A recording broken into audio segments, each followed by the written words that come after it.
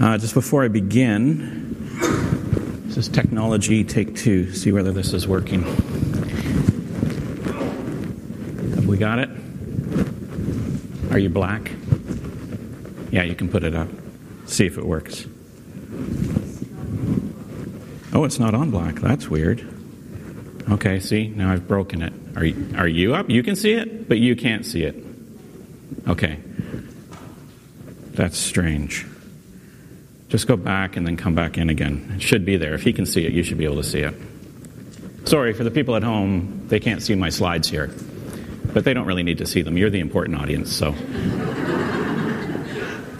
For the people in the building, I have an important announcement. A key was found with a little yellow border on it. And so if anybody has lost a yellow key, maybe you at home lost it. That would be a trick. But if anybody's lost a yellow key, then I have it. And we'll get that to you. I don't know why that's not working. We'll make do without it. Technology, gotta love it. We're continuing our series on Jonah. And the overarching theme on Jonah that we are continuing to sort of investigate is that Jonah is an imperfect prophet and we are imperfect disciples. Jonah is in a stage of spiritual decline, and God needs to encounter Jonah in his stage of decline.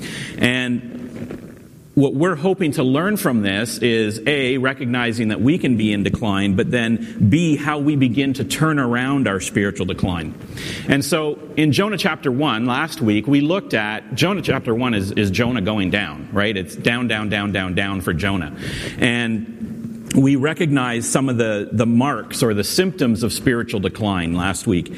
Now in Jonah chapter 2, we can start to look for marks of revival. What happens in our life that are indicators that we've started to turn around?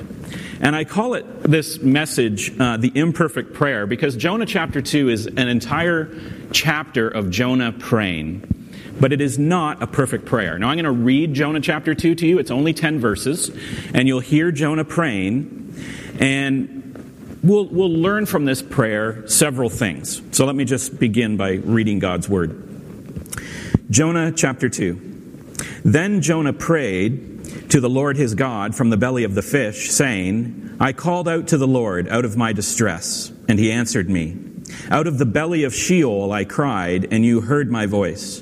For you cast me into the deep, into the heart of the seas. And the flood surrounded me, and all your waves and billows passed over me. And then I said, I am driven away from your sight, yet I shall again look upon your holy temple.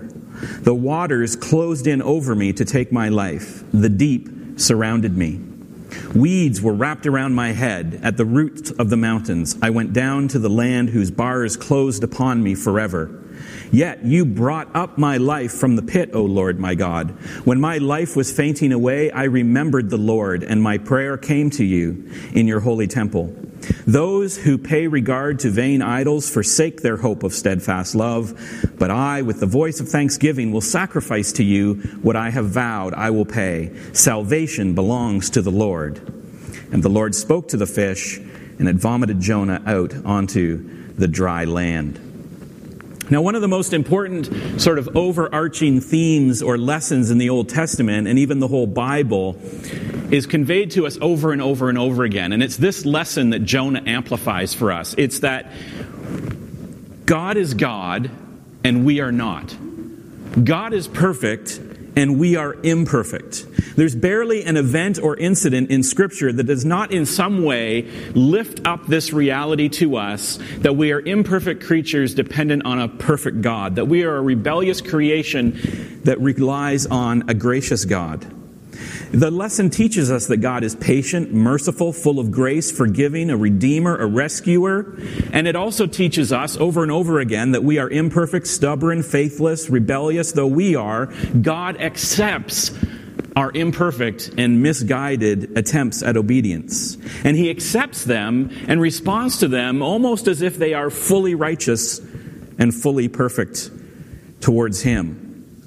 There's no great mystery in a God that merely rescues the worthy, but there's confounding grace in a God that forgives sinners while they still hate Him. And so the Bible repeats this lesson over and over and over again, and Jonah kind of amplifies it. Jonah is an imperfect prophet. He's a prodigal prophet. He is not praying a perfect prayer, but God is going to accept it anyway. And so we see ourselves in Jonah, and we see God as God.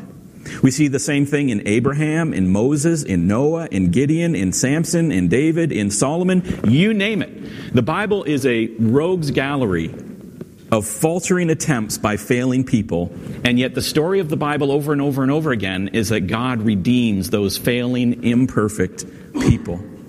And Jonah is no different. The message of Jonah is all about God's grace and His mercy and His salvation. The message of Jonah is about us, and the message of Jonah is that halting and imperfect and unworthy though we are still rescued. So if chapter 1 of Jonah saw him in steep decline, he went down to the port of Joppa, he went down into the boat, he went down into the hold of the boat, he went down into a senseless sleep, and then from there he went down into the sea and down the throat of a fish. Jonah in spiritual decline. Chapter 2 is the beginning of spiritual revival. It's about spiritual redemption. It's about prayer, which we're going to pray on Wednesday and invite you to come on Wednesday, the first Wednesday of every month, for that spiritual revival that comes from our engagement with God in prayer. And so today we're going to focus on 4 marks of spiritual revival or reversal. If you find yourself in spiritual decline, if you find yourself like Jonah, feeling your imperfection especially keenly, if you feel like Jonah that you are a prodigal disciple, a prodigal prophet, and you need that spiritual revival, we will see 4 marks of spiritual renewal in Jonah's prayer. But it's also important to understand that it's not a perfect prayer. That Jonah is not a perfect prophet, that he is as flawed as we are. And it's important to see these things because in these flaws we see ourselves and perhaps avoid them. But at the same time, by acknowledging the flaws in Jonah and in his prayer even, then we are encouraged that even if our prayers are flawed, God is no less able to save, because it's His grace, not our perfection, that qualifies us for redemption. So let's just start quickly with 3 flaws in this prayer of Jonah. First of all, Jonah blames God for his own circumstances. It doesn't take long in Jonah's prayer to get to the finger pointing. In verse 3 and 4, he says, "You cast me into the deep, into the heart of the sea, and I am driven away from your sight." Okay, wait now. Whose actions are it that put Jonah into the sea? Who was it that was running from the sight of God? God did not put Jonah in the sea. Jonah did. God did not drive Jonah away from his sight. God, in fact, was pursuing Jonah to keep him in his sight. And yet Jonah says, "You threw me into the sea. You drove me out of your presence." Well, that is not true. And how often do we do this as flawed disciples and imperfect disciples in the calamity of our lives? We come to God and we say things like, "God, why have you left me poor and without friends?" And if I were God, and thankfully I'm not, because the sarcasm would be hard to avoid in response, I would say, if I was God in that case, "I've got you like 3 jobs in the last 6 months, and you argued with your manager over nothing. You showed up late 9 times at the second job, and in the third job, you actually punched a coworker. The fact that you don't have a job is not my fault. You have cost yourself the job. Why don't you have friends? Because you are a miserable person to be around. I have brought all kinds of people into your life. You're at a church with 200 extremely gracious and friendly people. If you can't make friends with them, I don't know what to do." Right? Isn't it good I'm not God? God is far more gracious than that. He doesn't even acknowledge Jonah's finger pointing in his prayer. Right? I'm not saying God never puts challenges into our lives, and never causes us to grow in our faith through those challenges. But people sitting in my office 19 times out of 20, I am counseling through the complications of their life's choices, not God's providence in their life. If Jonah comes to me for counseling, I'm not saying, "Oh yeah, you got a really raw deal from God." I'd be saying, "Jonah, you made some bad choices, and that's why you're struggling the way you're struggling." And so don't blame God for your disobedience. Don't blame God for your circumstances. It is not the normal case that God is punishing you. Normally it is our choices. But Jonah's prayer is imperfect because we do the same thing. We quickly get to blaming God for our circumstances when in fact we put ourselves there. Secondly, the other reason that this prayer is imperfect is that Jonah is only praying because he's in trouble. Verse 7 says, "When my life was fainting away, I remembered the Lord, and my prayer came to you." This is a classic imperfect disciple prayer. Jonah had no interest in praying. He had no interest in talking to God. Even when the pagan sailors in chapter 1 were praying to their gods, and the captain said to him, "Jonah, why don't you pray to your God?" Jonah had no interest. But now he's thrown into the sea. Now he's in the belly of a fish. Now he sees death staring him straight in the face, and he is ready to finally go to God in prayer. And again, to apply it, how often to us as imperfect disciples, when things are good and we think that things are going our way, we have no need to pray, no need for God until things go very bad. And suddenly God is on speed dial. First we blame him for our circumstances, and then we finally admit that we really need him, and we start to pray. It's like a parent who only hears from their children when they need money. Now, God is a good Father. And so he will answer that prayer, make no mistake. God listens to these prayers, even in our desperation, and he will listen to Jonah's prayer and answer it. That's the whole point of a perfect God who is gracious to imperfect people. But you know what would have helped Jonah? If he had prayed to God and had fellowship with God when his life was not a disaster. You know what is helpful to us as disciples? Is if we don't wait until our life is in calamity to pray to God. If we pray regularly with God and have a relationship with God before the calamity comes, it may not come in the first place. For disciples, God should be the first place we turn, not the last place. It's interesting and kind of frustrating why, and I do this myself, we try every futile human solution to our problem until finally, as a last resort, going to God. Why don't we learn to go to God first with our problem? Because he can solve it instead of wasting attempts with futile human solutions. But that's what Jonah does. He tries to solve it his way until he's finally desperate, and then he goes to God. So it's flawed in that way. But thirdly, Jonah's prayer is flawed because, and even God's answer doesn't really change his heart. So Jonah prays to God, he receives an answer, and yet he still doesn't change. And this point is not explicitly in this text, but in chapters 3 and 4, you would think a prayer like this, Jonah would be super prophet again, right? Like he's just prayed out to God. God's rescued him from the belly of the fish. You think he would be on fire for God and just like ready to take on the world. He'd be like Elijah or Elisha at the high point of their careers. He prayed for salvation and God delivered it. So you would think that Jonah would be overflowing with the message of salvation that he received himself. But in chapters 3 and 4, after this passionate prayer and God's delivering 100% on his request, Jonah just basically shakes off the fish guts and grumbles all the way through Nineveh and then sulks for days and days and days outside the city.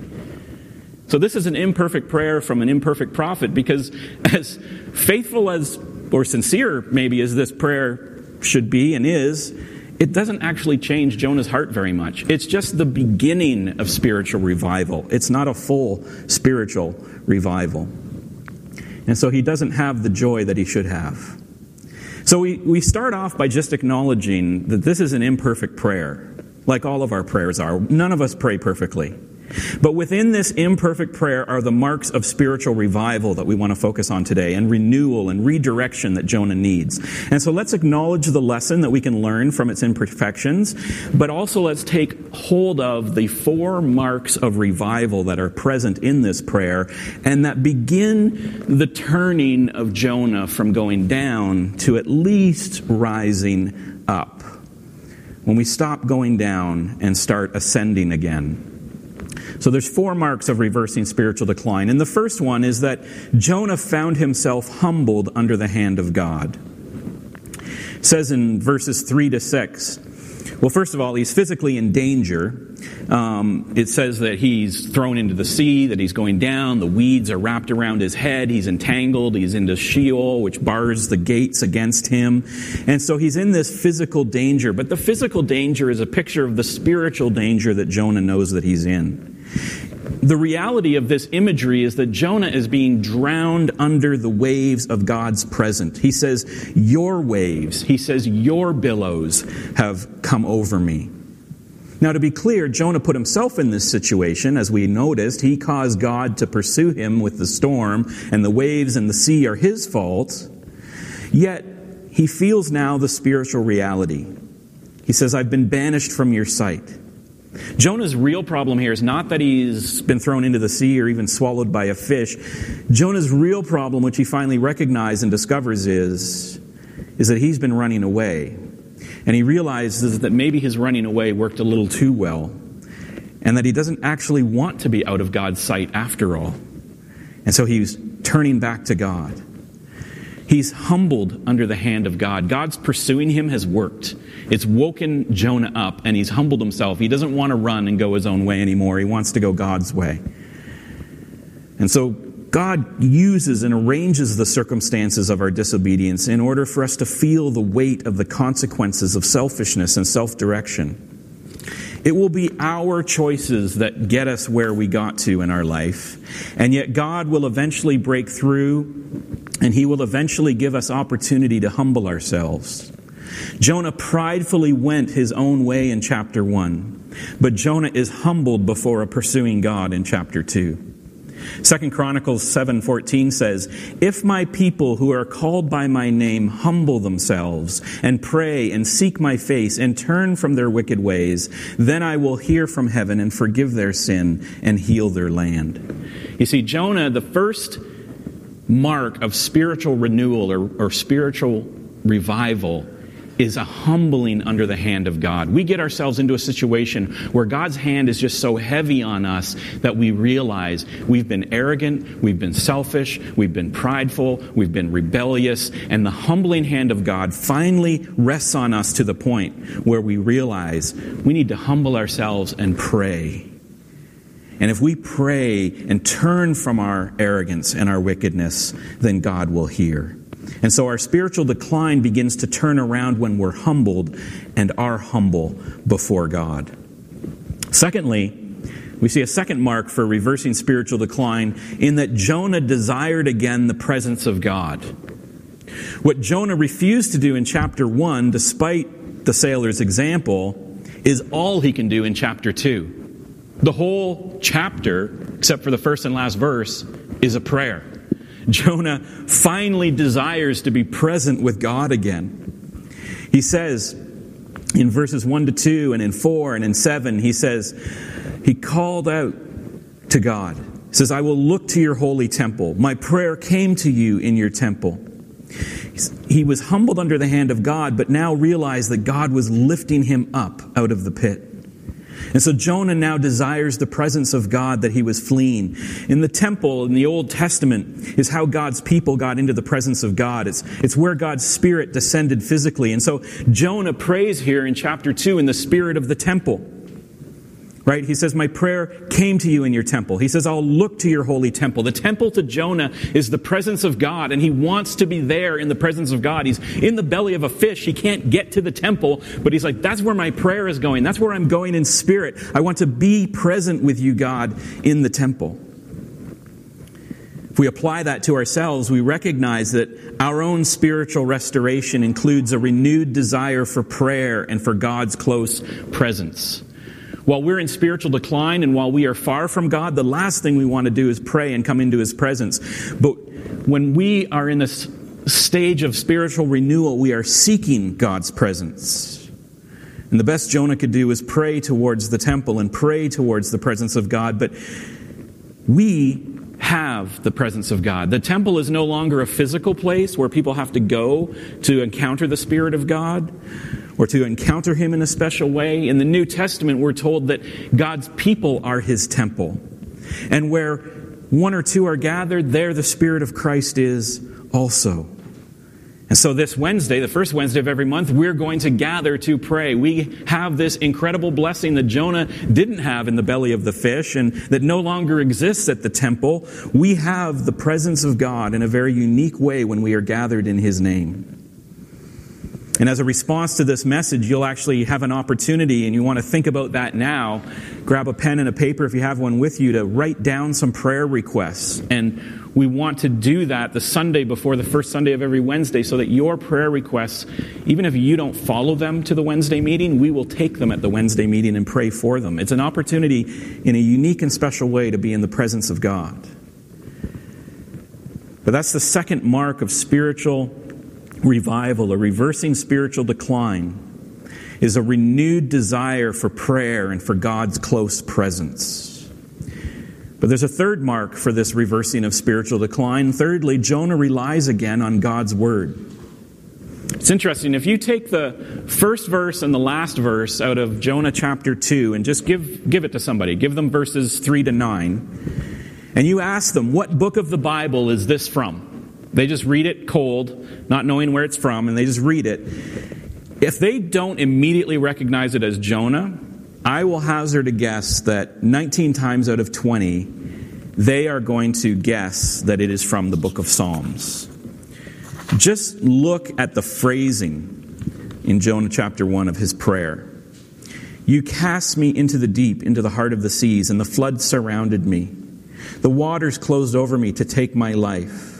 I went down to the land whose bars closed over me.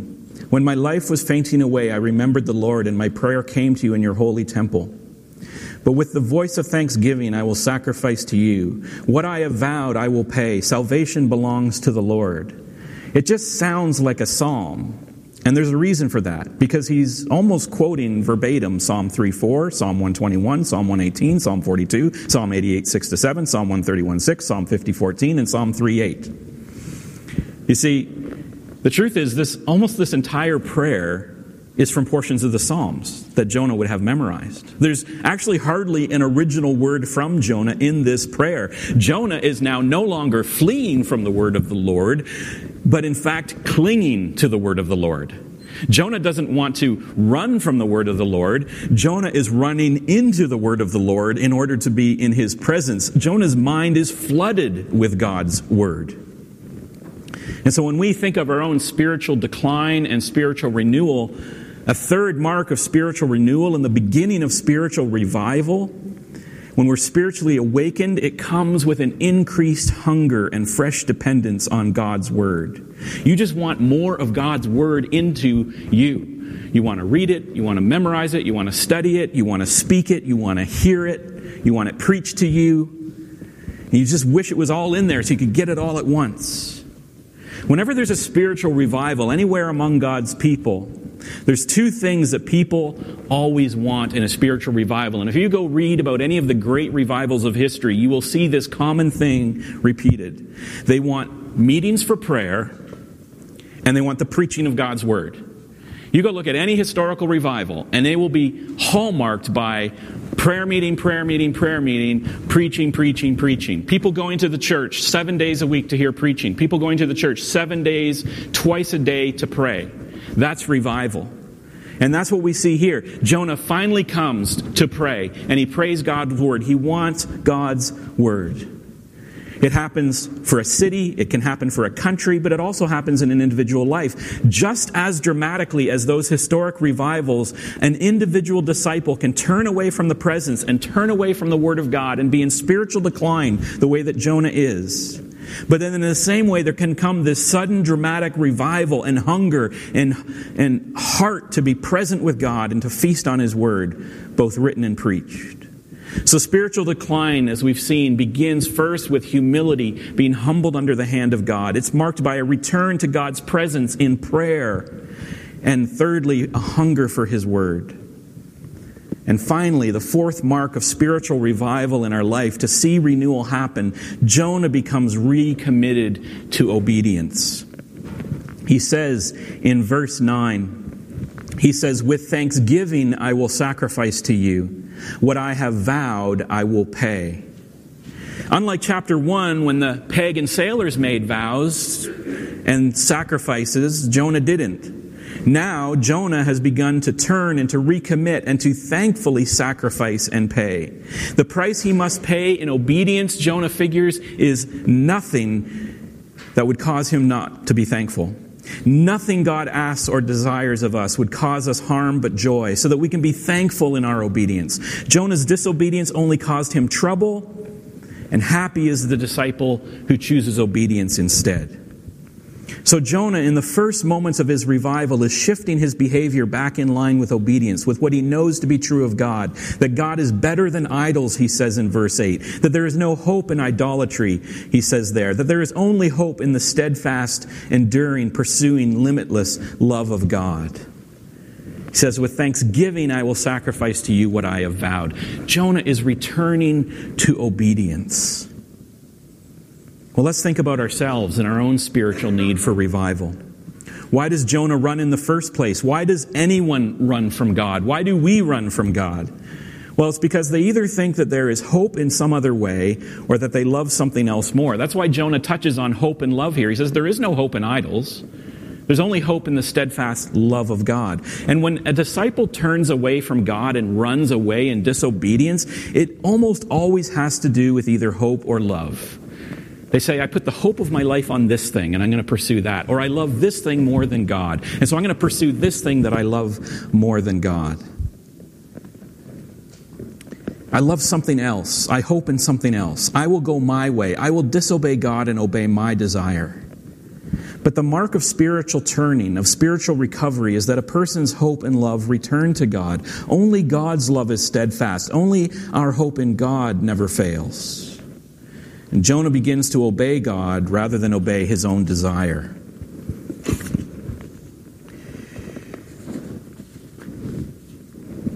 Now, none of Jonah's recoveries, none of Jonah's renewals are anywhere near complete. He's humbled under the hand of God.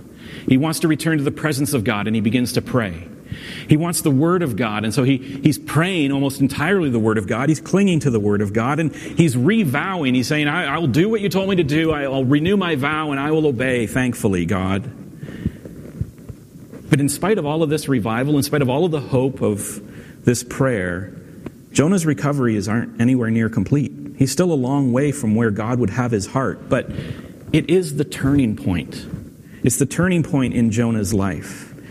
And that is in many ways the main point of this whole chapter and this whole book, that God sets the stage for Jonah to turn. Even while Jonah is running, even while Jonah is sinning, even while he is being disobedient, God sets the stage for Jonah's heart to turn just a little bit. And as soon as Jonah's heart starts to turn, even with this imperfect prayer where he's blaming God and doesn't really come full circle and change his life around, God accepts the feeblest, smallest, most hedging kind of turning that Jonah offers. And that's the lesson about God. We have all these lessons here about us as imperfect prophets, imperfect disciples, imperfect servants. But this is the lesson about God. This is the mark of a gracious God and the kind of gracious God that we have. Isaiah 42:3 says, a bruised reed he will not break, and a faintly burning wick he will not quench. He will faithfully bring forth justice. That's the message of Jonah chapter 2, right? I mean, this flawed prayer, this kind of halting, yeah, Lord, I'll do what I vow, even though we know in chapter 3 and 4 that he only very grudgingly does what he vowed. He hasn't really changed his heart. But God doesn't reject it. God ignores the finger pointing. God accepts the prayer. God accepts the grudging obedience. Because a bruised reed he will not break, and a faintly burning wick he will not quench. He will faithfully bring forth justice. God will be just. God will be right with Jonah, even as bruised and weak and faint as Jonah's start of his revival is. In the New Testament, Jesus says it this way in Mark 9. He says, all things are possible for one who believes. And immediately the father of the child cried out and said, I believe, help my unbelief. That's the God that we serve. That's Jonah, right? Yeah, I believe, God, just help me in my unbelief. We run from God. We shake our fist at God. We think we have a better way. We want our way, not God's way. And yet, in order for spiritual renewal to begin, as rebellious and disobedient and as far from God as we may think we have run, and as much calamity and distress as may be in our life, The lesson of Jonah chapter 2 is that all it takes is the faith of a mustard seed. All it takes is a weak and broken reed. It takes a flickering ember, just a spark of calling out to God. A tiny little bit of trust in the midst of an ocean of doubt will begin our revival. Because God is faithful. It's not the perfection of our prayer. It's not the perfection of our doctrine. It's not the strength of our faith. It is the perfection and the grace and the mercy of God that revives us. This prayer is far from perfect, but God is faithful to begin what He has begun, to give us what we don't have. And so we can call out to God. We can call out to Him from our darkest pit, and He will answer and lift us up. Jonah gives us an opportunity to check ourselves in the mirror. Do we have these marks of revival in our own life? We might not even recognize that we are as far from God that we are. I mean, Jonah knew he was running from God. Jonah knew that he was far from God. Jonah was very clear what he was all about. I think for most of us, though, we're in spiritual decline quite often and don't even realize it. We're in spiritual decline and we've just sort of drifted. We haven't sailed away from God. We've just kind of been sitting in our boat and it's drifted away from Him. But we realize that we kind of want our own way. We realize that we don't really pray all that often anymore. We're not in the presence of God, that we don't really thirst for His Word, that we're not wanting and desiring to understand His Word, and that we're not necessarily seeking to obey Him. We've drifted. And so we can hold ourselves up to the mirror of this chapter and say, are these marks of spiritual renewal in my life? Am I constantly being renewed by being humbled before God and praying to Him and being in His Word and seeking His obedience and choosing His way over my way? Think about that. That's the mirror that's before us. And we get this amazing opportunity in communion now to basically really put ourselves in the presence of God. That we get to pray out to God and to seek His will for our life. And so as you think about Jonah and you think about spiritual renewal, you can be thinking about prayers that you might bring to God, and they can be imperfect. They can be as faltering, as halting, as hedged as Jonah's prayers. But God wants you in His presence. He wants to hear them. He wants even the bruised wick, even the smoldering flame of your faith to be directed towards Him. And He is a God so gracious to return your spirit and your faith and your renewal and have you rise up again. Let's pray. Father God, we thank You for Your Word. We thank You for Jonah again. And we know that even though in this book he maps out for us the very halting obedience and the very grudging response despite his salvation to his prayer and your salvation. But we know that he wrote this book, gave this part of his life to be in your scripture. And so we know that after this, that Jonah returned once again to some measure to that early life that he had with you, that spiritual revival, that he wanted us as future disciples to learn from his life, to say, look at me and don't make my mistakes, but more importantly, look at me and hope in the same God who is faithful even to one like myself. He will be faithful to you. So Father, we thank You for this message of Jonah. We thank You for chapter 2, the template of this imperfect prayer, which is so full of Your Word, desperate for Your salvation. We can only seek to pray in some way like this. We pray this in Jesus' name. Amen.